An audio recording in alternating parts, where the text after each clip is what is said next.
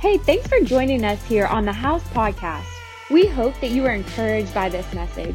If you want to learn more about the House, check out our website at welcometothehouse.com or download the House app. So I get to, finish us off, be the grand finale of our playlist series. What a great series. Have y'all enjoyed this? Oh man, it's been so fun. And you know what? I would challenge you, don't miss a part of our series. The reason why we do series is it helps us walk through the Word together. And it is a part of what we're doing here in discipleship. So we disciple people in serve teams, we disciple people in life groups, but we also disciple people as we walk through the Word together in series. And so don't miss an opportunity to receive the Word and go back on our podcast, get our app, go to our website, and make sure you're catching up with what God is speaking through the house. So an anthem, I want to talk about an anthem. I don't know, I think all of us can relate that we've been in a sports game or we've watched the Olympics and we've seen people stand for their national anthem.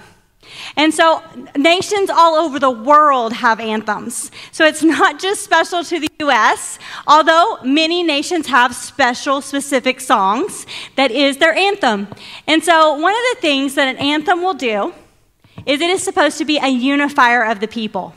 It is supposed to declare something. It is supposed to remind people of something. And it's supposed to say, hey, I belong to this country.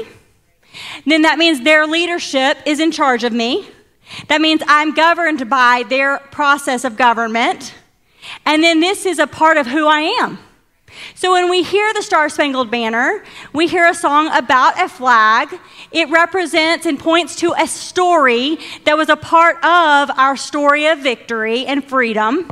And so it tells us when we sing and we stand up for that, it is a declaration that's saying, hey, I'm an American. That's where I belong to. That's who I belong to. I am under the government of America. That's how I'm governed. And then a little bit of who I am. When there is some things in that song specifically that says, I'm free, I'm brave, I'm victorious. So this is an outline for anthems for countries. It's telling you what country you're from, who's in charge of you, and a little bit about who you are because you're from that country. So as Christians, we have an anthem too. And so I want to go dig into 1 Peter 2, 9 through 10. It says, but you are a chosen race, a royal priesthood, a holy nation, a people for his own possession, that you may proclaim the excellencies of him who called you out of darkness into his marvelous light. Once you were not a people, but now you are God's people. Once you had not received mercy, but now you have received mercy. So this scripture tells us that we are a holy nation. As Christians, we also have an anthem that our life lives out. Before Christ, our anthem was one of defeat. We were dead in our sin. We were a slave to our flesh. We were bound by chains of our past. We were lost, looking for belonging, looking for identity, needing mercy. And he chose us. And he made us a holy nation. And why is this important? Because he chose us and made us a holy nation. It tells us that we belong. We belong to him. It says before we met him, we didn't belong to anybody. We were just searching. But yet he chose us. We belong. And not only that, he gives us our identity. We are no longer what we used to identify as. We're no longer what we used to be labeled as. We're no longer, so our identity is in him, and it also speaks to who's in charge of us. It speaks to the government that is overseeing me. So that if I'm a part of a holy nation, who is my king? He's the Lord, the King of Kings. And so that means that my life no longer is lived whatever way I want to live it, however I think I should do this or that.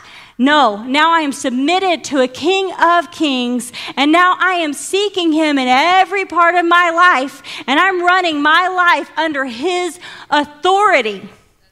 So that's a completely different kind of authority than you and I have ever experienced in this world, because we live in a country that doesn't have a king.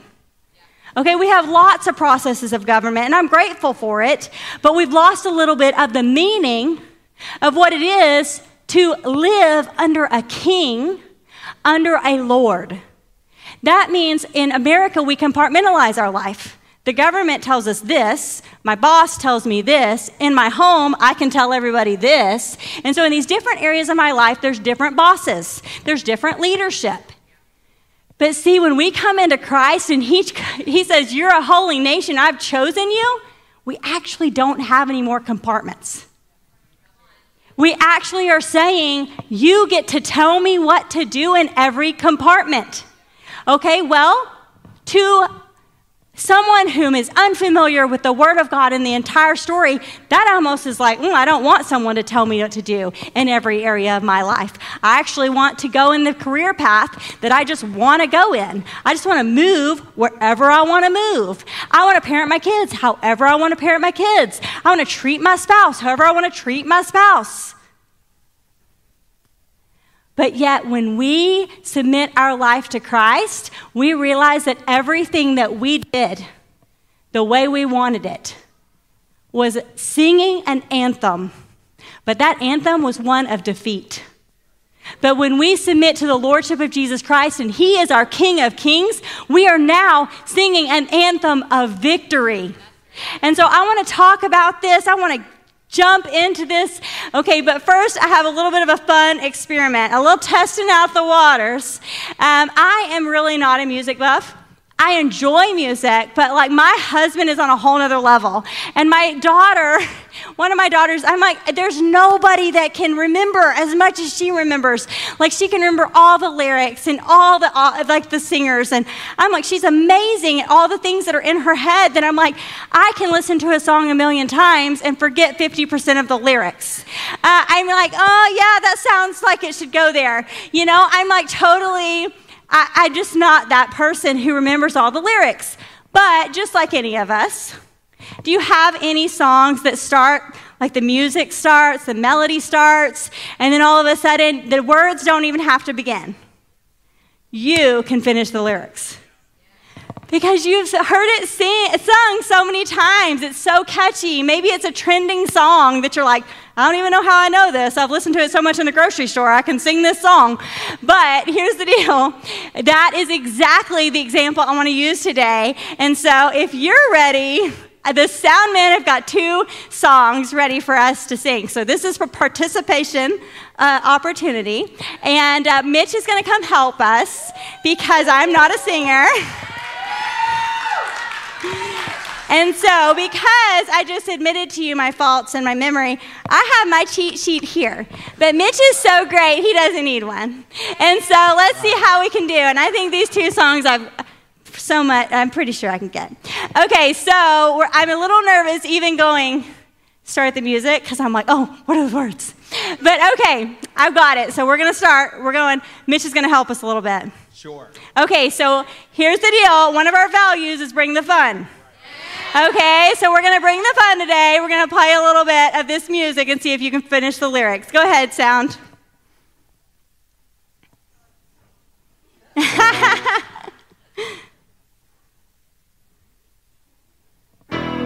Okay, there it is. All right, you got to help me. You ready? There we go. Raise it twice. There we go. 1, 2, ready, and... Just a small town girl. Come on. Living in a lonely world. Oh, y'all sound good. You took the midnight train going anywhere. Oh, see, y'all got it. Good job. All right, so I think that y'all are ready for the second one. So let's hit that one.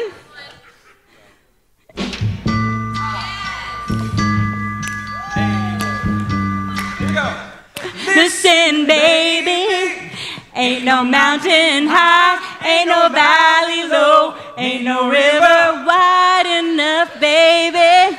If you need me, call me. No matter where you are, no matter how far. 'Cause baby, there ain't no mountain high enough. Hey! Ain't no valley low enough. Ain't no river. And ain't no river wide enough To keep me from getting to you, babe. Y'all have a good day. All right. Okay, so Mitch did amazing, but I think y'all are the real winners. So y'all give yourself a hand.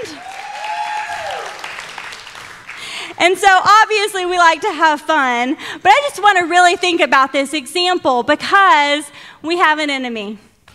And you know what he does? He starts a melody in our heads. And what happens is he doesn't even have to finish the lyrics. We'll finish it for him. Because the only thing we've ever known before Christ was an anthem of defeat. And so all of a sudden, that's what we know. That's what's easy. That's what's comfortable. And it comes to me so easy, I don't even know how I know the words.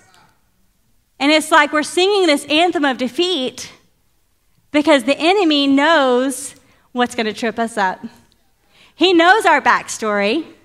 He knows we're redeemed, but he's hoping we forget. He's hoping we go along with his trick plan and that we would continue to sing the lyrics that are no longer the anthem that we have to sing anymore. We had to sing the anthem of defeat before. Now we get to sing the anthem of victory because of who our King is. So you know what? I think that one of the things that I want to point out is the fact that this anthem identifies who we belong to. So what's the enemy coming after? Who's your Lord? Who's your king? Who's your boss? He's going to try to trick you to do it your own way. He's trying to get you to make your own decision, to figure it out on your own. Don't ask the Lord. No need for prayer. But yet the Lord is saying, these are the two options, anthem of victory, anthem of defeat. Don't choose to finish the lyrics of that the enemy tries to start in your life any longer. You know what? I think that it's important to say if the anthem of victory tells us who we belong to, that was what we didn't have anything to belong to before. Anything that looked tempting to you that you're like, well, I felt more comfortable because nobody asked me to change. Well, guess what? That was still an anthem of defeat, even if you didn't realize it. Because when we come into an anthem of victory, there is some uncomfortability. There is a learning curve. There is a denying of self. The Bible actually says that Paul said that he dies daily so that who can live? Christ can live in us. The real victor of all of the battles that we have put a substitute towards. What we do is we try to fight battles like our employee is the problem, like our spouse is the problem, like our pastor's the problem. And all of these are anthems of defeat saying, blame someone else, make an excuse. Don't remember who's the Lord of your life, whom's still on the throne. So we'll talk about the throne here in a minute, but I want to delve into Ephesians 4:17 through 24. And Devin's actually going to come up and be our example for this example in this scripture. But it says that now, this I say and testify in the Lord, that you must no longer walk as the Gentiles do, in the futility of their minds. Futility means pointless. Okay, before we knew Christ, we had pointless thinking. Have you ever looked at the world and thought, it feels and seems and looks pointless? Because the world doesn't have a point. The world is living for themselves. There's nothing beyond that. It's pointless. But that is not the way you learned Christ. Assuming that you have heard about him and were taught in him as the truth, as in Jesus, to put off your old self, which belongs to your former manner of life and is corrupt through deceitful desires, and to be renewed in the spirit of your minds, and to put on the new self, created after the likeness of God in true righteousness and holiness. Everybody say, put on the new self. Okay, so Devin's going to help me out. And this is a simple example that I learned a long time ago that just helps us put it into perspective. So here's, Devin got a great jacket. That's why I got chosen for this example. And so this jacket, very comfy, fits him well. He bought it for himself. This is a jacket that just, it declares Devin Cheatwood, right? And so this represents old self. So he's going to take this off. And he's just going to throw it behind him because that's his old self. And then he's going to put on this new jacket that's representing his new self. And so he is intentionally taking off something and putting something else on. And so oftentimes we read the word defeated, and we read the word as like, I can't do that. I can't take off my old self and put on my new self. It's too hard. My old self is just like so great. It was fitted for me. I bought it for my body. Like, I've actually worn it so long, it's my comfy jacket. And so then this new jacket feels so uncomfortable and feels a little different, and it feels a little, but yet we're missing the point that one is singing an anthem of defeat and one is singing the anthem of victory, and it takes intentionality. It doesn't take talent to be able to take the old jacket off and put the new jacket on. It doesn't take talent to take the old self off and the new self on. It is an intentional choice, an act of our will. And so some things God will supernaturally do for you. Sometimes he will touch you and heal you. Sometimes he will touch you and it'll all be changed and different. And some things we have to intentionally take, not our talent, but the ability we have been given to recognize the melody that the enemy's trying to start in our lives, to remind him whose we are, we belong to the Lord, who we are, what God says about us, and we're going to take off the old and put on the new. So I don't know about you, but in my house, this is what I do all day long. Whose is this? And this is always the unified response. Not mine. And I'm like, that's interesting. Because these are the only people that live here. And so I don't know why we're not claiming this or taking responsibility for this or putting it back. But, therefore, if I go and investigate, it's going to take more of my energy. So I'm just going to figure it out and take it to somebody's room. But what I would say about the old self jacket, if someone, the enemy, says, whose is this? You can say, that's not mine anymore. I'm leaving that behind, and I don't ever have to pick it up again. I don't ever have to pick it up again. I don't ever have to wear it again. It is no longer mine. And so thank you, Devin. Great job. The verse we just read tells us there's a new self created in the likeness of God. It means that the anthem of victory can be sung from our life, and we are not a slave to the anthem of defeat. God has a process for living this life. And obviously, if you've been in church for any amount of time, the first step to this process is salvation, is making him the Lord and the King of your life. Saying, I surrender my way, I will go your way, you are the Lord. But in Ephesians, Paul is actually telling the Ephesians, saying, hey, didn't you hear the truth of Christ? So these were Christians he was talking about and talking to. He was like, hey, you have your old self on. Didn't you know that you could put your new self on? Like, you don't have to live in that jacket anymore. There's a new self.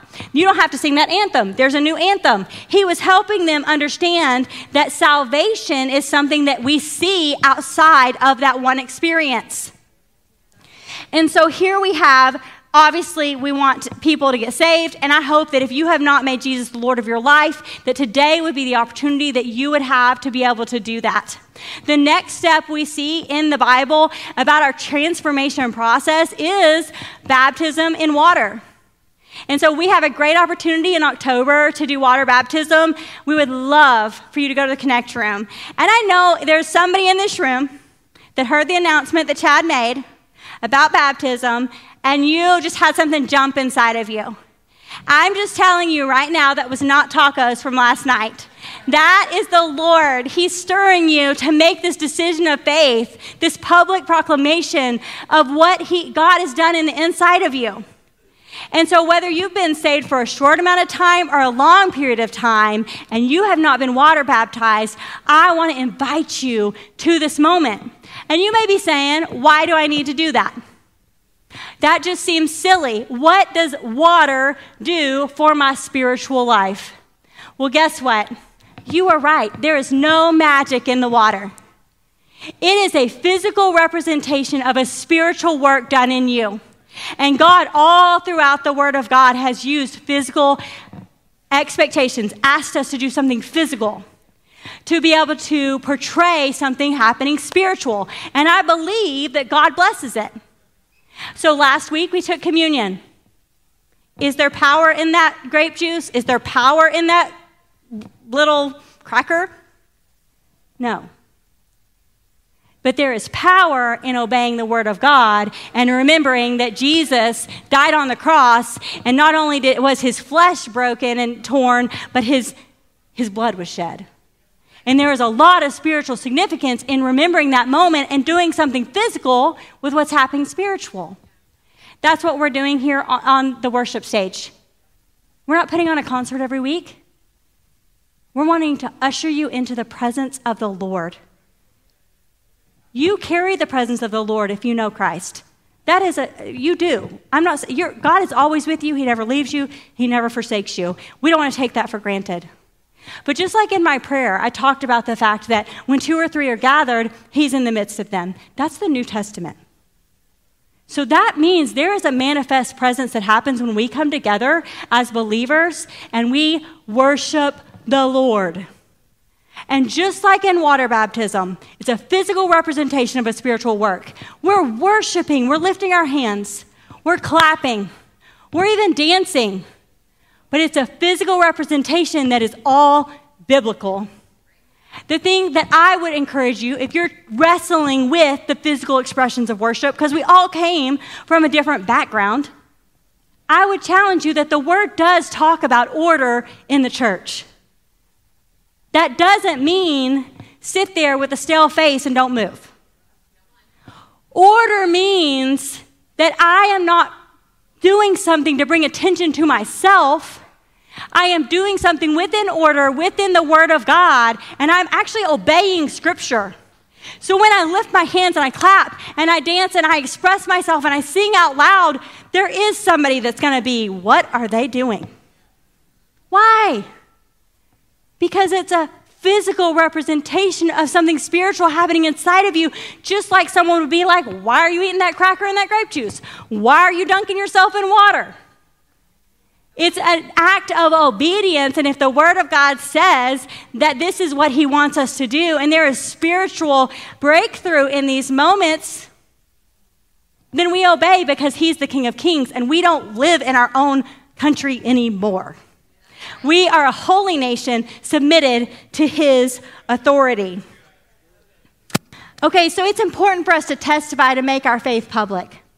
The anthem of our victory declares whose we are and who we are. I want to go to Isaiah 6, verse 1.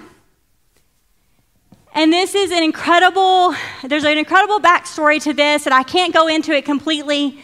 But this verse begins telling us the story of a prophet, Isaiah, who had a vision. And so here it is. In the year that King Uzziah died, I saw the Lord sitting upon a throne, high and lifted up, and the train of his robe filled the temple. And so just so you'll understand, this is significant because King Uzziah was a good king. He had ruled for years, and they were blessed by his leadership. He actually defeated 2 of their biggest enemies, the Philistines and the Arabians, and he also made their army strong.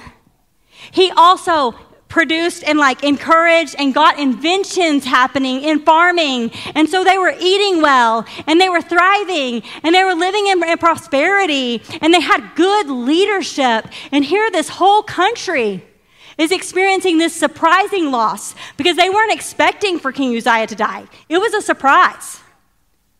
And so just like we just saw, this last week or so, everybody mourning the Queen of England. And everybody had a different relationship with that monarch, but there was definitely emotion happening because of her loss and what that meant for their country and the world.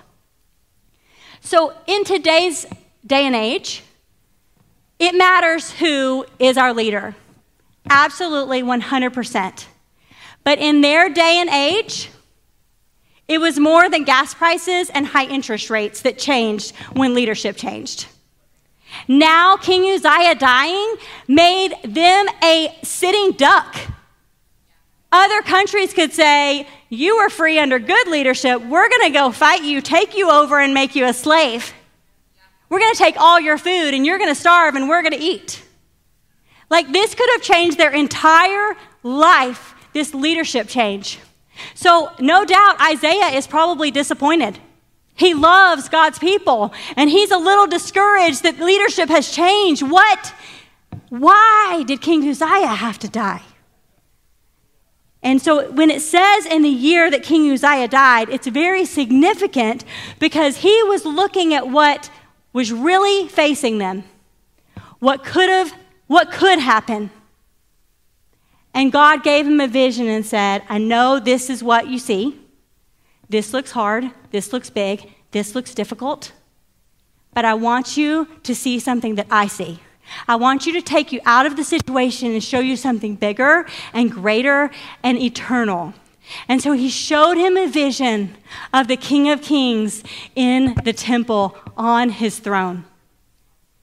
And it didn't matter. It didn't mean that God didn't care that King Uzziah died. It didn't mean that God said, suck it up, buttercup. It didn't mean that God didn't care about the disappointment they were facing and the real concerns of their future that they really had no answers for. It meant that he was saying, you see this earthly throne unsettled, but my heavenly throne is settled. I am still there, and I am still who I say I am. And you are my nation, and I am your king.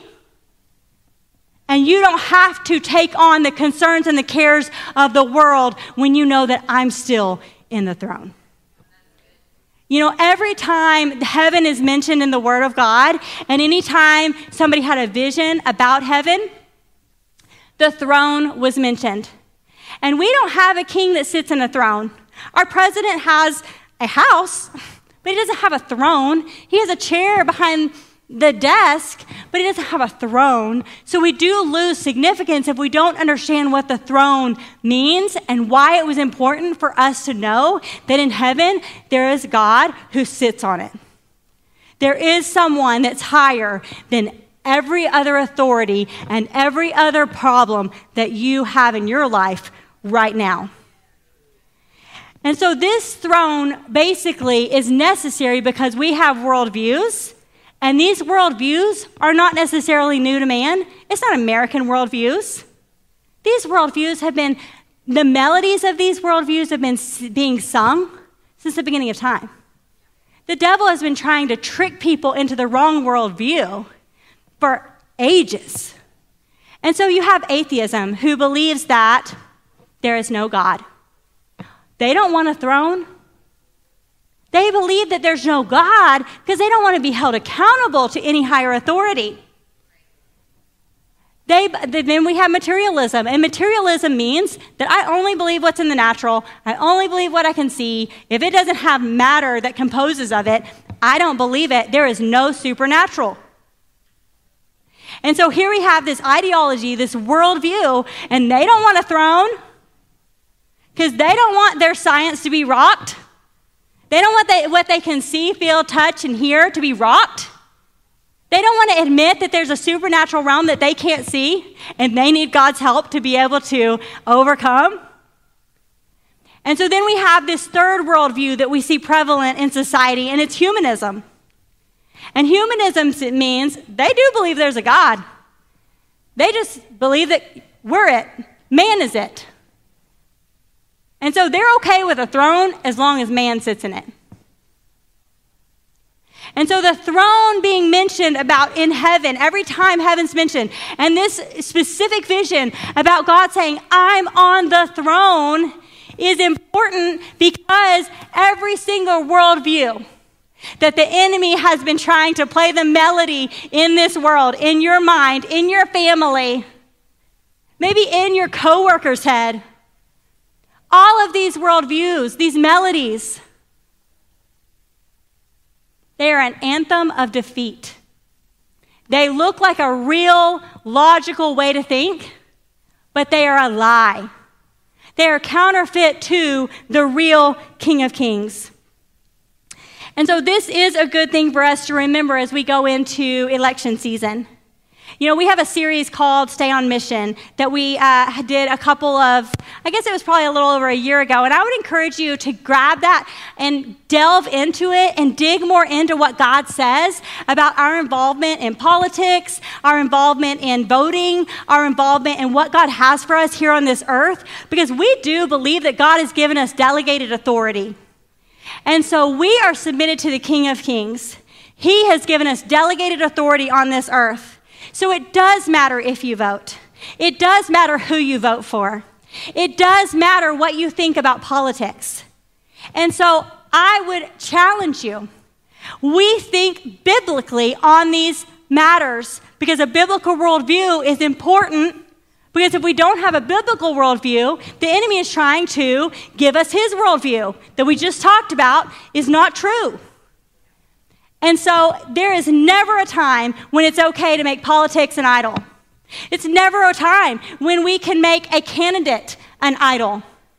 But there's never a time that Christians can say, that doesn't apply to me. Because if God has placed you here in this earth, in these boundaries, then God has given you stewardship over it. And so who better to run for office than a Christian committed to integrity and seeking the Lord and service rather than fame, power, connections? Who better to be involved in voting than someone who prayed and sought God for who they were supposed to vote for?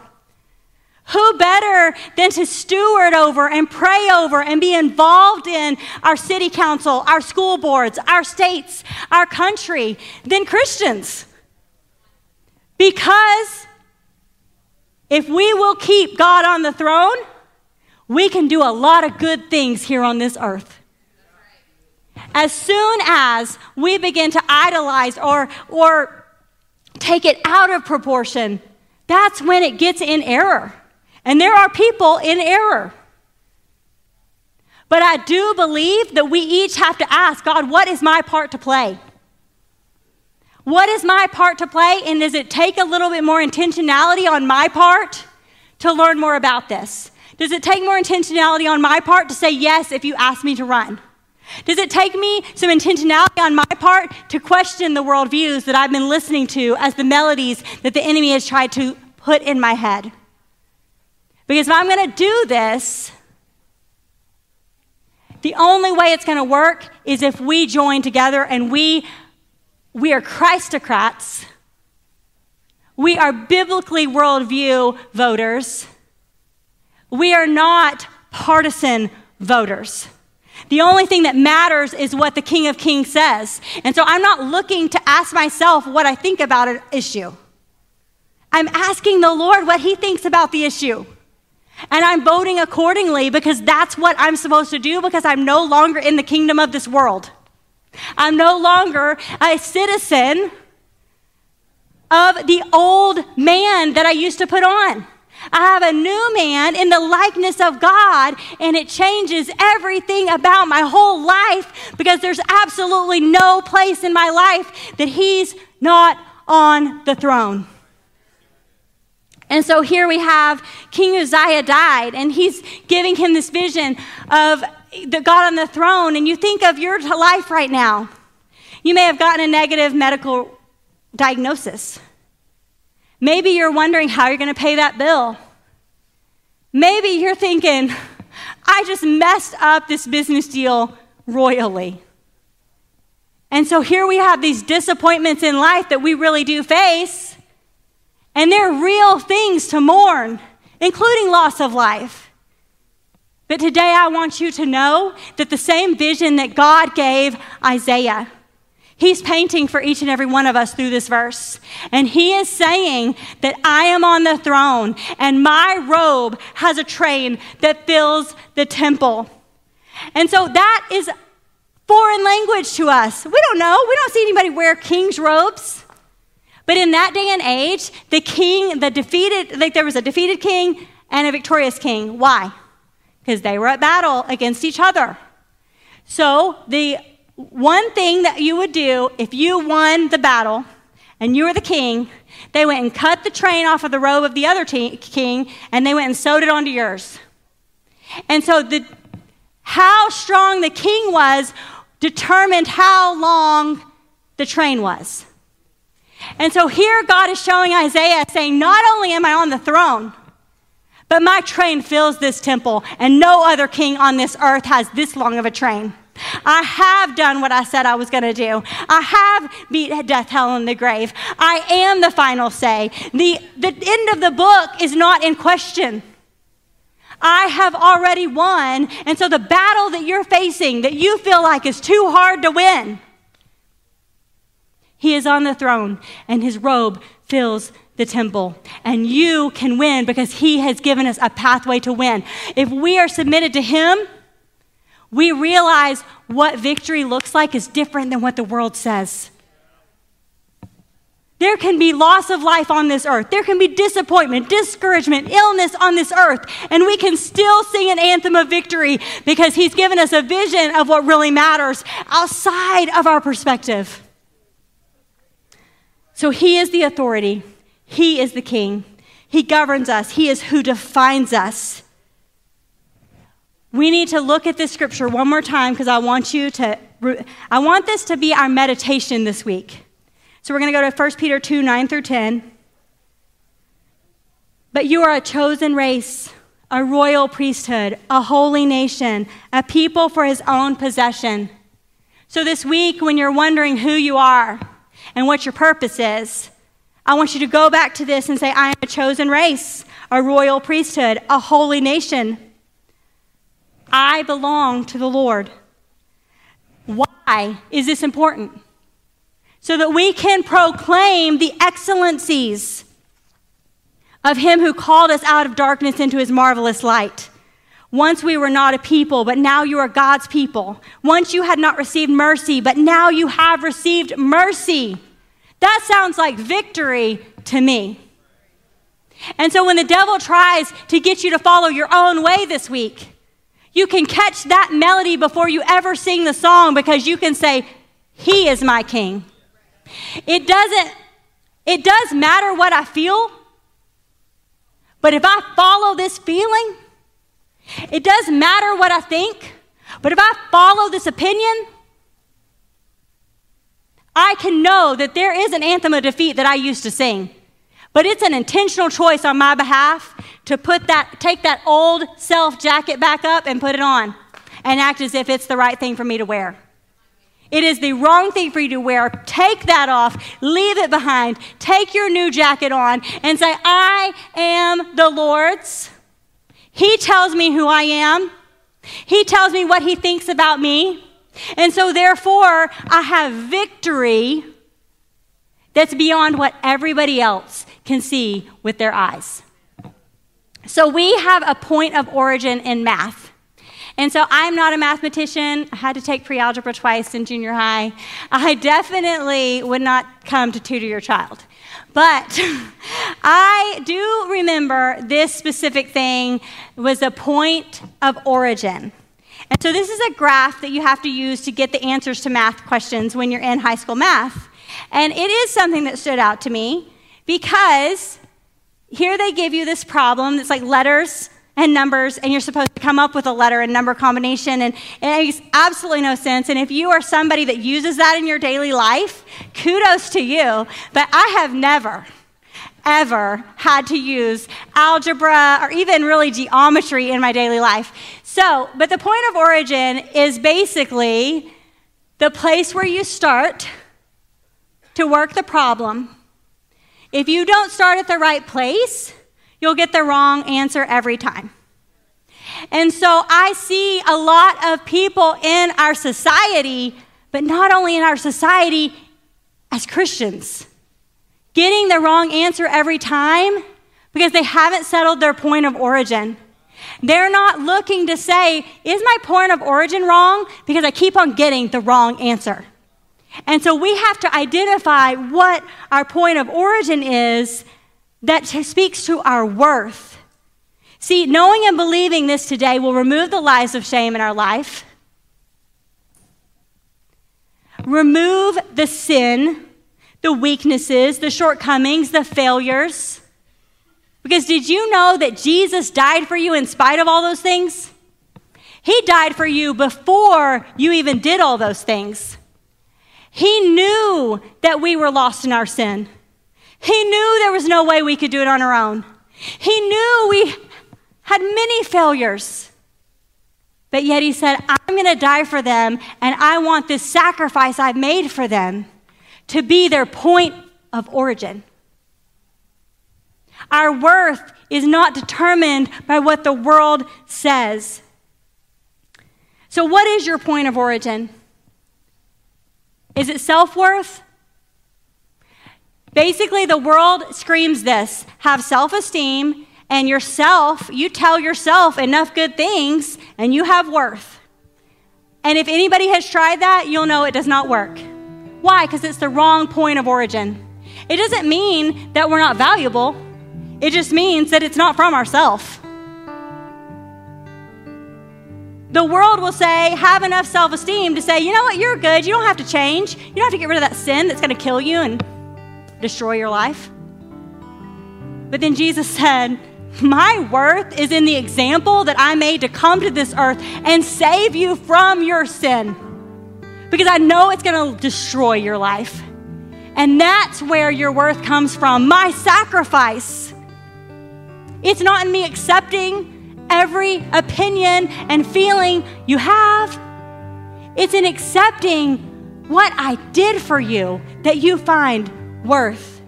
The other thing is others' worth. From a young child, we see young people looking to say, are you going to tell me how pretty I am and how strong I am and how fast I am and how smart I am? And we're looking for people's approval, and we see it in 30-year-olds and 40-year-olds and 50-year-olds, and you tell me I've seen it in every scenario. But please give me affection and affirmation and acceptance and approval. And I guarantee you, there's no human on this earth that can accept you enough, approve of you enough, do enough for you to feel worthy. But God's worth makes all the difference. And if He's our point of origin, He tells us our value. What He did on our behalf speaks to our value. You know, I'm going to read these scriptures, and I want to just kind of go through them quickly, but the reason why I'm reading all of these today is not because I don't believe that this sermon has enough scriptures already. It's because I read this horrible statistic saying that Americans, there's only 10% of us that read the Bible daily. And it made like a huge revelation to me of like, that's why we're singing the wrong anthem. We are singing this anthem of defeat because people will come to church. Typically, people come to church once to twice a month. That's a regular attendee, according to statistics. I don't advise that. I definitely believe that coming to church regularly is a part of the disciplines that God has provided for us. We say it's a discipline, but it's also a gift. And this is what I will say is, this is not in my notes, but Jesus looked at the crowd and He felt compassion on them because they were so hungry. And so He told the disciples who were full of doubt, saying, there's no way we can feed all these people. And He told them to split up into groups. And He said to break the bread and break the fish and spread it out, like give it to everybody. But He broke them up into groups first because he knew that if there wasn't some type of system, some type of leadership, there would be people unfed. And so here, if we don't come every Sunday, and I know we travel, there is no shame or condemnation. I don't want you to take any of that. I travel. I don't come every Sunday. I am talking about a lackadaisical commitment to church, where if I feel like it, I'll go, and if I don't feel like it, I won't. But here we have Jesus having compassion on the people because he wants them all fed. But I have to believe, just being a pastor for a little while, I was thinking, how many people refused to get in the groups? And how many people left hungry? Because I have to believe that there were some rogue people being like, you're not going to tell me what to do. Not to mention the fact that I'm doing this like diet plan. It's not a diet, it's like a health plan. And I'm paying this guy to help me, Not very much, he's really affordable. I can give you his number later if you need some help. But one of the things that is crazy, because he's not telling me anything new. I know what you're supposed to do to be healthy. I mean, it doesn't take rocket science to say eat better and move your body. Okay, so I get it. But here's the deal, is he provides accountability for me. And for some reason, I'm following it. Because I have to text him every day and tell him what I did. And so the thing is when we come together in church, it's a gift. And he puts us in groups and he puts us in accountability. And the thing is if you're leaving and you're like, I feel unfed, I have to challenge you. Did Jesus ask you to break up into groups and get fed? Because he has more than enough food for you. Did he ask you to consistently come? He has food for you. Did he ask you to read the Bible daily? He has food for you. He has so much compassion that he provides more than enough every day for us to thrive. And so here we have a culture that doesn't read the Bible anymore, including in church.